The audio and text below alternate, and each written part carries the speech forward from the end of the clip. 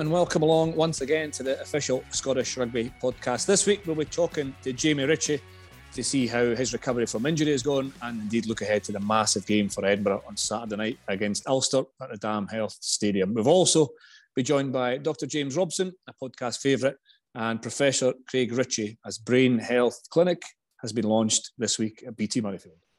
Well, we're delighted to be joined by a friendly face, somebody we know well. He's always welcome to the podcast, always good to catch up. Unfortunately injured at the moment, but Edinburgh Rugby and Scotland Internationalist Jamie Ritchie. Jamie, injured since, was it the first week in the Six Nations? England game. So firstly, I suppose, keep us up to date. How is the injury? How's the, well, more importantly, rehabilitation, and how frustrating has it been? But how are you feeling at the moment? Yeah, I'm good, thank you. I'm good. So about 13 weeks post-op today, actually. So it's flown by. Do you score off the days in the calendar? Do you know it to the day? No, I'm not keeping count. So yeah, it seems like it's gone really quickly, but then looking back, the England game seems so long ago as well. Yeah. So yeah, I've been doing really well. It's been something that's been quite different for me. I think I've been pretty lucky in my career so far that I've not had anything really that bad in terms of injury. And the ones that I have had have not been like necessarily very debilitating in terms like the worst I'd had probably before this was maybe like a neck injury I got in the Six Nations in 2019, which kept me out pretty much until the pre-World Cup tests. But with that, I could still run, I could still gym properly. Like the only thing I really wasn't allowed to do was contact. So yeah, in terms of not being able to walk for a few weeks properly and like pretty much day-to-day life, everything about day-to-day life being affected was a new experience. But and how long was it like that? It was your hamstring, wasn't it? It was right at the top of your hamstring, wasn't it? And you got surgery. Yeah, so how long could you not be you, if that makes sense? So I was in a brace for the first 6 weeks. The first 4 or 5 of which I think were all at, I think it was like 40 degrees. I wasn't allowed to straighten my legs, so my knee was stuck at 40 degrees. So I had to sleep with this brace on. And then gradually they started to straighten it out and I could use my crutches less and less. But yeah, for the first kind of 5 weeks, it was pretty much like minimal weight bearing on that leg, couldn't straighten my leg, had to sleep with this big metal brace on. So it was like lying flat on my back all night, which was it was interesting, but yeah, it kind of makes you feel a bit grateful that you've not had anything that bad before. And also, like, primarily the health comes first, undoubtedly, but during that period where it is difficult and you can't get on with everyday life and the Six Nations is still going on, so it's almost a double whammy. Yeah. It's almost like here's what you could have won scenario. Yeah. This is what you're expecting to be involved in. So it's important that you kind of trust those around you and stay engaged and well looked after. But you're on the mend now, though. You're back. Yeah, on the mend. And just on that, it was good. Like I was still allowed to come in and visit the boys. I managed to get away to Rome with them. So I was in most weeks, apart from the France week. I managed to get in at least watch one training session and stuff. So that was good, and kind of stay mixed in with some of the chat and stuff like that, which was good. Good. And we probably won't see you before the end of the season, then, would we? Or? No, probably not. So the way that it's kind of working in terms of when my first availability would be potentially for the last test in the summer tour, but I think for me it's about like, do I rush back for that? Probably not.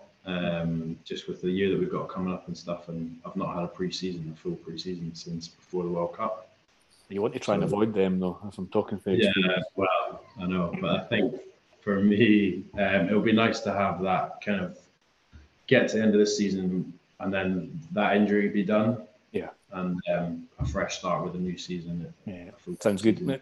Sounds good to say there's 3 tests in Argentina in summer, and then announced this week as well, there's going to be a 4th Autumn Nation Series test match also against Argentina. So if you don't make those tours, the goal for November international rugby will be facing Australia, Fiji, New Zealand and Argentina. So that's a decent old series, isn't it?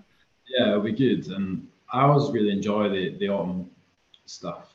Obviously, you play different teams. It's not always the Six Nations teams that you're playing.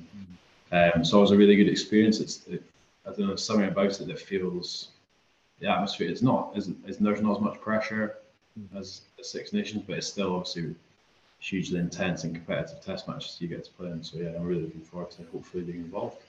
Yeah, it's funny. I used to think that the longest window with your club will probably be from the start of the season until the autumn tests. Yeah. So it almost feels as if there's this big build up. I know exactly what you're saying, and the autumn tests come, and then quite quickly after that, Six Nations. It's only like 4 or 5 weeks, and then Six Nations. So it's that big block with your club where you're really competitive. You're fighting pre-season. You're getting season off to a big start. Then you get the reward if the form's there for Autumn Nations series. So we'll look forward to that. But closer to home, we're going to have a look at the Edinburgh Ulster game. Massive game for Edinburgh on Saturday night at Dam Health against Ulster. It's seventh versus fifth, believe it or not, in the league. And I was having a look at the league table. There's 3 points separating second and seventh, or 4 points between second and eighth. So it's one win really that's separating the Leinster are out on top, and then a whole host of teams vying for A, knockout stages, but B, home knockout fixtures. This is a massive game on Saturday, isn't it? Edinburgh Ulster. Yeah, a huge game, and it always is, no matter when it kind of comes in the season. The game against Ulster is always like a big fixture for us, and they're always tough games. But I think the game last week probably came at quite a good time, so hopefully we get a bit of a reaction from that. The Zebra game into a big Ulster game. But it was interesting. I'll ask you about that Zebra game actually, because the maximum you can pick up is five league points, and that's what Edinburgh did. And I thought there were so many good elements to the game because they had to work, they had to fight, weren't at their best, went down to 40 men initially with a yellow card, then quite rightly losing Marshall Sykes a red card just after half time. And I thought that was the most pleasing thing, the management, the decision making down to 40 men where they were still trailing the game, really up against it. So to come away with the 5 league points and have an answer to those questions. Zebra were pretty good themselves. They'll be frustrated with the result. But is that fair to say that the kind of best bit was that element that had been tested and passed it, not only physically but kind of mentally and decision making based as well with the 14 men? Yeah, I'd say so. I think, like you say, if you'd said to anyone before the game, what do you want out of it? You'd have said 5 points, and that's what we got. So the fact that it came winning a bit ugly, which is something that we've not had to do at the Dam Health for a while, is a good thing. And the fact that we came out on the right side of the result. I think in the past there's been times where we've had like a big win in Europe. Thinking back to the year we played Harlequins home and away, we beat them home and away. I think the game after we beat them away from home was Zebra at home and we lost. So I think it shows a bit of a development as to where we've had a big win in Europe. We've come off the high of that, and then we've had a tough game against Zebra at home, one that we easily could have lost, but managed to grind out a win. I think the frustrating thing's injuries, though, isn't there? There's 1 or 2 picked up, I think. Ramiro, I think maybe 1 or 2 in the front row as well. So managing personnel and individuals becomes really important. Mike said something really, really quite enlightening on Friday night. We've either got 3 games or 9 games left of the season. So to plan for that and to manage that, 9 games is almost half a season's worth of fixtures, and 3, 2 after the weekend is next to nothing. So it's managing all those factors. But Ulster themselves, you know about Europe, they obviously had that great win away in Toulouse, and then lost at home at Toulouse, lost the aggregate score, so exit Europe, and they had a difficult and disappointing result for their point of view, home to Munster last weekend. So they're coming fired up, and it just all adds to I suppose what will be a really pivotal match. Where do you think Ulster will be trying to target Edinburgh? Where do you think the strengths lie in Ulster's side? I think so. Looking at them, the side of the game that I would look at is our defence, so their attack, and I think they've developed their game slightly. They play a bit more. They've also got a lot of threat out in that back 3. And they're always physical. They always come for you up front. They certainly drive a lot, so it's a big threat. So we're looking to nullify that drive and kind of diffuse their back 3, whether that be through the kicking game or through making sure we're defending well, we're getting our edges right. So you'll know the coaches pretty well. Dan's there. Firstly, Dan McFarland, and Dan was always a brilliant bloke, great coach. Somebody that struck me as his coaching philosophy, I would say, was ruthless. Like, he wanted real, quick, accurate, quick ball at the break into play. Yeah. And he's continued that at Ulster, hasn't he? Yeah, I think so. Like, you watch the way that they play, they're quite structured in their system. Their first kind of 2 phases off touchlines is usually what we would call a king, which is when you play the pod of forwards off 9, and then you go into what we would call a queen, which is then a pod of forwards off 10. And it's quite structured, but if you look at how accurate their clears are, like, it's all prescribed, and it's probably something that they work quite hard on in terms of, like, we need to win that ball back, because lightning quick ball is what puts teams under pressure, and it's something that they do well. And you know, not only Dan, but Roddy Grant, former coach. You worked closely with Roddy even before becoming a professional, and you know the techniques and the work he'll be doing in the contact battle. You say it's always physical. It is always physical against Ulster. I always felt that not was it only just physical against us. It was physical with pace. Quite often you play a physical game, it's more arm wrestle. It's suffocating.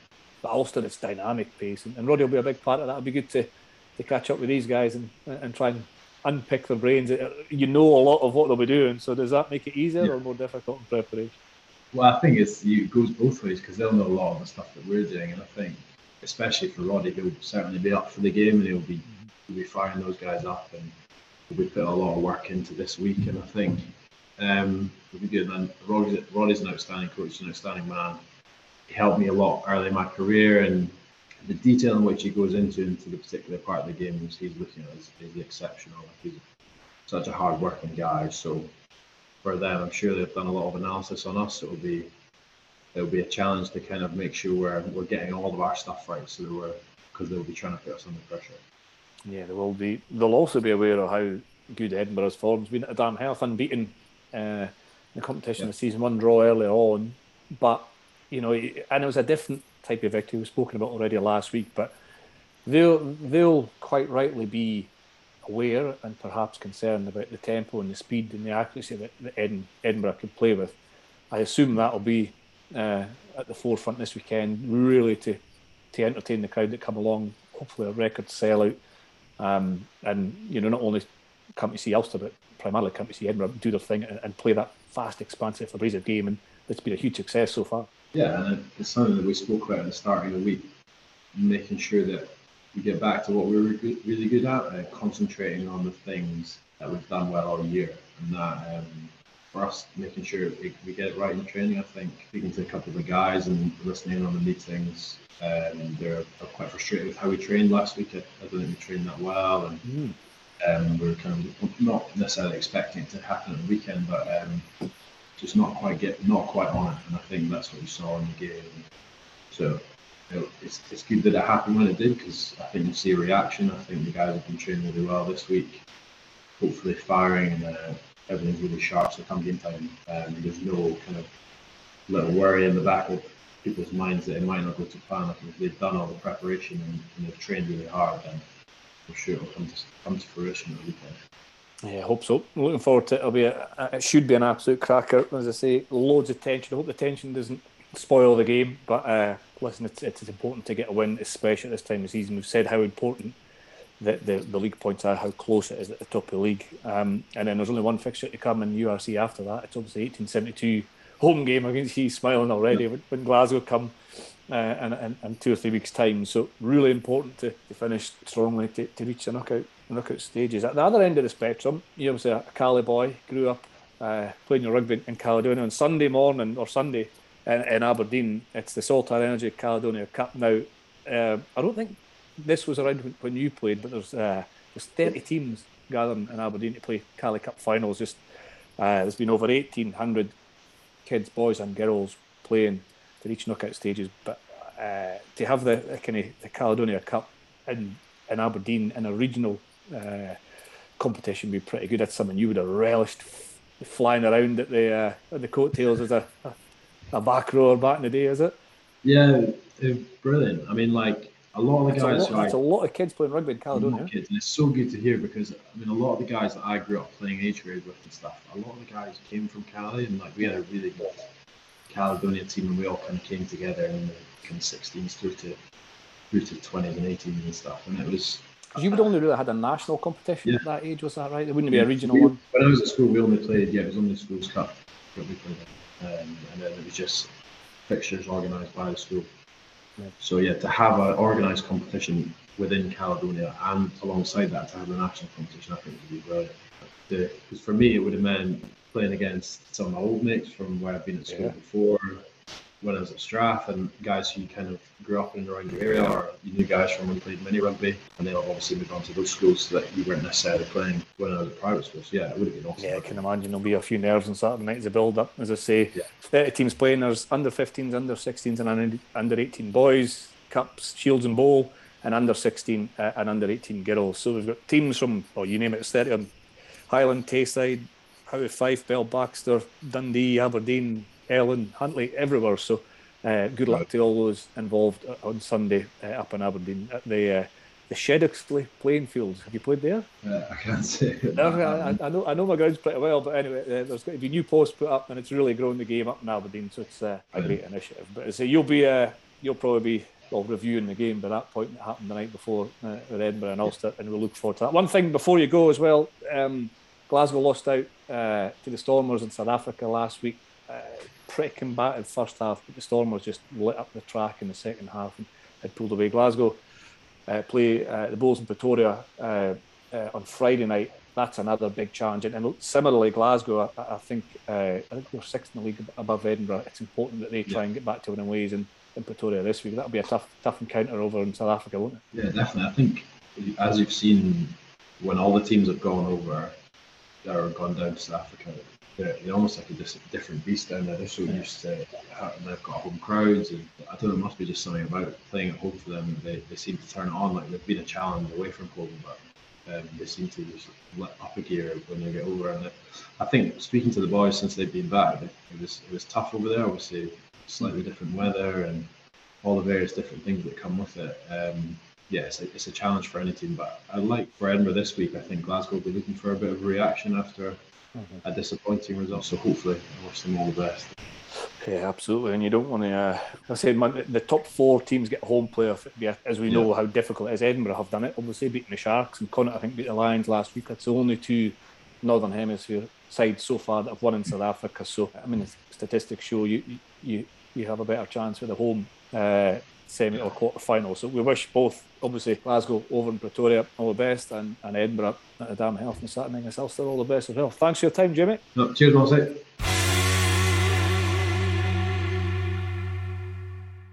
Well, thanks once again to Jamie Ritchie, and we wish him well in his recovery, and let's hope he gets back on the field as quick as possible. Rachel's not with us again this week. She's really busy catching up, obviously, after the game in Italy last weekend, and then flying over to Ireland for the final game in the TikTok Women's Six Nations. Disappointing result in Italy, a real tough night at the office, and the final game's this Saturday at the Kingspan, 8 p.m. So good luck to Rachel and all the squad as they conclude their Six Nations campaign. Obviously, good luck to, we mentioned it, the Salter Energy Cali Cup. Good luck to everybody playing in that on Sunday as well. Other rugby from the weekend in the Forsrock Super 6, well, Watsonians are second place, 1 point behind league leaders Heriot on 10 points. Heriot had a Friday night win against Burrenmuir at Meggetland last week. The other results, the Knights just fell short against Watsonians at the Greenyards, and Stirling, who were defensively brilliant against the Bulls, came out on top at Bridgehaw 33-24. So, Heriot top the Forsrock Super 6. Those fixtures this week, well, a Friday night fixture on Free Sports is the Knights at home taking on Stirling, and then Saturday, Burrenmuir Bears face Watsonians, and at Millbrae later on Saturday, it's Bulls versus Heriot. And you can see both of those games on Saturday on the BBC iPlayer and the Scottish Rugby website. Right, we're joined once again by Professor Craig Ritchie from the University of Edinburgh, and of course our very own Dr. James Robson. Welcome along, guys. This morning's been a really special day, hasn't it? It's been a launch of the Brain Health Clinic at BT Murrayfield. A collaboration of 2 years' work, including organisation Alzheimer's Scotland, University of Edinburgh, World Rugby, Scottish Rugby, NHS. So, how important, Craig, is a day like today for the launch of this new initiative? Oh, it's an incredible day. I mean, it makes a lot of what's been going on over the last maybe 2, 3, even longer in terms of some of the work we've been doing in Brain Health Scotland, tangible. It's actually now something which is real. We're going to start seeing ex-players, patients in the clinic in the weeks ahead. And it really is a very exciting moment to be seeing what we've been thinking about and planning actually turn into an action, which we can really make a difference with. And that's the most important thing, isn't it, James, in terms of an action? You're now in a position that you can start to affect change, like physical change, by the research and the work that's getting up and running. Absolutely. We've always had the ability to influence our general physical health. And, we've got an excellent team at Murrayfield in Edinburgh and Glasgow, and they look after the physical well-being. We've made big inroads into the mental well-being of players, but now we have an opportunity in this new area to influence brain health. And that's really exciting because we've got a lot of players that are worried. They're reading lots of things in the press, and they've had nowhere to open up with those worries. And we had no means of actually providing them with a service. Now we have. So this is very exciting. I'm absolutely delighted. It's gone from simply reading about things to listening to research to actually doing something tangible, as Craig said. So yeah, no, I'm delighted. And we'll touch on the number of bodies and the number of people involved in bringing this to life, as you say, starting off with the current climate around head injury and brain health. But before that, this is a pilot scheme. It's a clinic for retired international players, isn't it, to come into Murrayfield?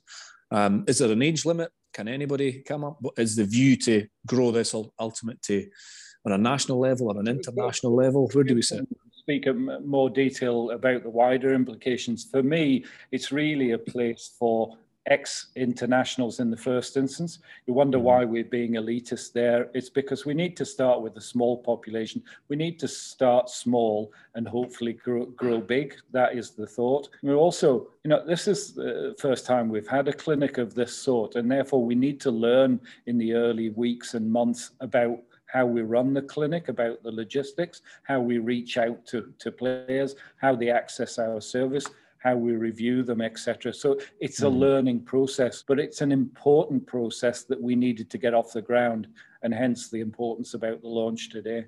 And it's male and female players, isn't it, James? Absolutely. We're saying at the moment ex-international players, that there's no gender attached to that. We've had a couple of the ex-women's players involved with the launch this morning, as well as Gordon Bullock and yourself present for the launch. This is about anybody that's played for Scottish rugby coming forwards, being invited forwards, and to avail themselves of the service. And Craig, what would the players experience? What's the first step? I mean, that's a bit of a nervous giggle. Yeah, sorry. It's very simply put. I mean, so the three things we want to do in clinic are, number one is we want to look at risk factors. We want to know what's been good or bad about their life that's for their brain health. So they're going to get a pack literally sent to them through the post, and they'll get to fill in forms about their sleep, about their diet, about their exercise, these types of things. They'll send that back to me, and I'll have a look at that before they come and see me in clinic. When I see them in clinic, I'll do a little bit of history taking, maybe drill down in some of the things they've fed back in that form they fill out. I'll do a physical examination. I'll do some memory testing, some cognitive testing, do a blood test for certain markers that might be important for brain health. And then in the vast majority of cases, we'll send them over to the University of Edinburgh, to NHS Lothian, for a brain scan. And then once we get all that information back from the scan and from the test results, I'll sit down with them for the third thing, which is to go through and make what we call a personalised prevention plan. And that'll be, maybe looking at some of the risk factors that we can manage. And also, I think setting a really good baseline for what, so if we go back in 2, 3, 4 years' time from the first assessment, we can measure any changes that have taken place. And that's going to be really, really informative as well. So, I mean, all told, there'll be, 2 or 3 hours with me and in the scanner to get this full, I think we've called it an MOT in the past. I think that's a brain MOT for the players. And it's your presentation this morning was identifying the period in life where you can identify those or identify if there are going to be problems or not problems, and have that MOT. And it's vitally important that that's done almost earlier, almost in midlife rather than later life, you're saying, because you can then act if there's indeed something to act upon. Yeah, I think there's a general rule in medicine. The earlier you pick up a problem, the more likely you are to have a good impact on its prognosis and on the outcome. You think about cancer, for instance. The earlier you pick up a cancer, the more likely you are to have a cure. And I think we're learning through research that's also the case with things like Alzheimer's disease and other forms of dementia. So we want to see people who don't necessarily have happily see people who've got concerns about their memory, they've got some symptoms, but we want to see people, like I said, midlife, earlier in age, because that's when we think we can really make a difference to what happens in the longer term. Yeah, so really important. You mentioned the kind of risk factors, James, in terms of there's a whole host of factors in terms of well-being, of health and fitness, of diet, of stress, of sleep. All these kind of are crucial elements of all disease, not just dementia. So, you can tick a lot of boxes really with making improvements in your general health that can hopefully then help with the prevention of dementia. So there must be a lot of support for this, not only from the dementia community, but right across the medical community. Yeah, absolutely. This is going to be a global concern eventually. We've got a magnificent track record in Scotland via the NHS and via the likes of Alzheimer's Scotland, Brain Health Scotland, etc., of work in this area. So, of course, it's on our doorstep. Why would we not avail ourselves of the experts that I've got around me? So, very excited, very delighted. There are things that we don't come across in our general medical practice that can be influenced. The obvious question is, where does head injury lie? You'll have seen in the presentation this morning, head injury is a known factor. World Rugby, rugby governing bodies are working to reduce the amount of head impact that we have in the game. We've got the framework that looks at, the tackle and head collisions. We've got the education about tackle technique. We've had a massive push on education of everybody involved in the game around recognition of concussion, its early management, its later management. We can modify those risks or that risk whilst you're playing the game, but we don't usually put any effort into modifying the likes of the sleep patterns, of giving them general care, which is more important in later life as an additional mitigation for the development of the likes of dementia.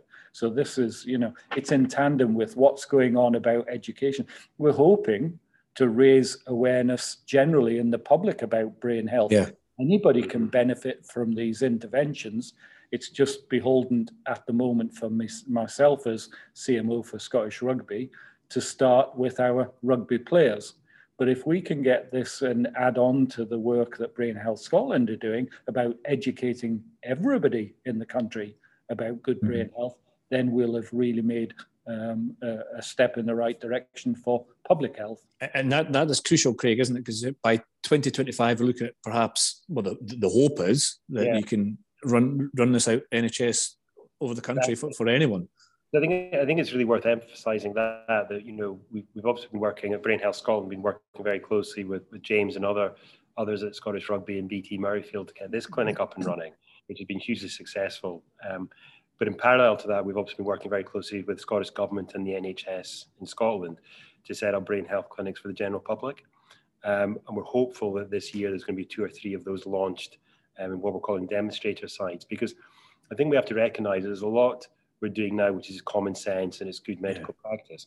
But we also have to learn as we go forward about what to optimise the clinical service, because it is new. I mean, this isn't done anywhere else in the world at the moment. So I think, running this at Murrayfield or BT Murrayfield is going to make a really important step for the players, but it's also a great learning place for us to take this forward for other sports and for the general public. Yeah, and that's the point, is that this could be international in terms of general health, any sport, any country. It's so vitally important. What do you think? It's maybe me that should answer this question, but in terms of players, how do you think it'll be received? From me, I think there'll be a nervousness around what you may find. I'll reflect that question back, Chris. How do you think this is perceived by former players? There you go. Thanks, James. Yeah. I think it'll be a strictly individual. I think the players I've spoken to this morning, there's a and indeed non-players as well, just general public who were at the presentation, went, listen, this is brilliant because we've got more awareness, we've got more understanding, there's more research, and it can really make big differences in everyday life to act to prevent dementia. As a player, I'm nervous because nervous of the unknown. Now that's a fairly stupid mindset to have, but I'm also really excited that you can actually act. You can actually make a difference or act now for the benefit of myself in the future, but also for the benefit of others in the future. And you mentioned the on-field high tackle framework or the head collision process. I mean, there's a lot of on-field stuff, but it's the off-field stuff, I think, that we sometimes neglect because we just automatically assume, or some of us maybe automatically assume that the head collision is the biggest factor in terms of the onset of dementia, but that isn't really the case with a number of risk factors involved. We can't take away that collision sport, multiple collisions, size of collisions, traumatic brain injury in everyday life, in car crashes, etc., doesn't play a significant part in head injury. We're still learning about this. There's more research to be done. What we're seeing is we can't wait for the research to be actually 100% one way or the other. What we're seeing is, the Lancet Commission report was very clear. There are 12, perhaps 13 now modifiable conditions. On field, we're trying to modify the number of collisions that you have affecting your head. Off field, we've got a lot of other work that we can do, and it's that package. And I think, for me to jump into what you were asking earlier about how players would react. Now, obviously you're in a much better position than this than anybody to, but I think, you said it's both exciting and scary. And I think we recognise that, when you have a test for any medical condition, there's an element of fear associated with that. But what's the test result going to show? Am I going to pick up something that, I don't want to know about? But I think, in medicine, if there's an action you can take, on the basis of that test or that result, then that should make it, you should be encouraged to come forward for that. And I think the most important thing is also that this clinic, it is a clinic. It's a safe space. There's expertise. So it's somewhere that any player who's got concerns or worries or fears should come with those fears. And that's hopefully something that, in the clinic itself, we can help address. What you said about the fear of and the anxiety of, that's reflected in the general public. Yeah. People often won't go for the bowel screening because they're embarrassed and they don't want to know. But if you can find out things early, as Craig says, and then have an action that can modify it, then that's got to be good for your general health. So, I'm guilty as anybody for putting off going for certain screening actions. And that's silly because I've got the information. So I know that there will be anxiety about the clinic.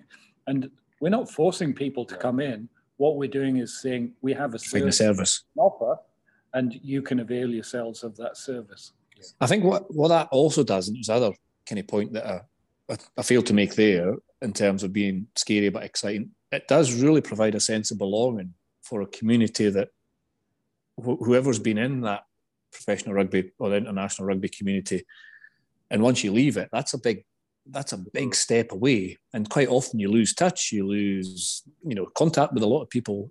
So that feeling of belonging, even if it is in that clinic and that safe space, is another bonus, I believe, of just reaching out to a group of individuals who've shared the same dream. A bit like Ian McGeechan said about the Lions, 20, 30 years time, you'll see one of your fellow colleagues down on the other side of the street, and you'll just glance and you'll know, all team sports engender that feeling of belonging, and you've encapsulated that. It's quite a rift to actually retire from rugby and then go out into so-called civilian life.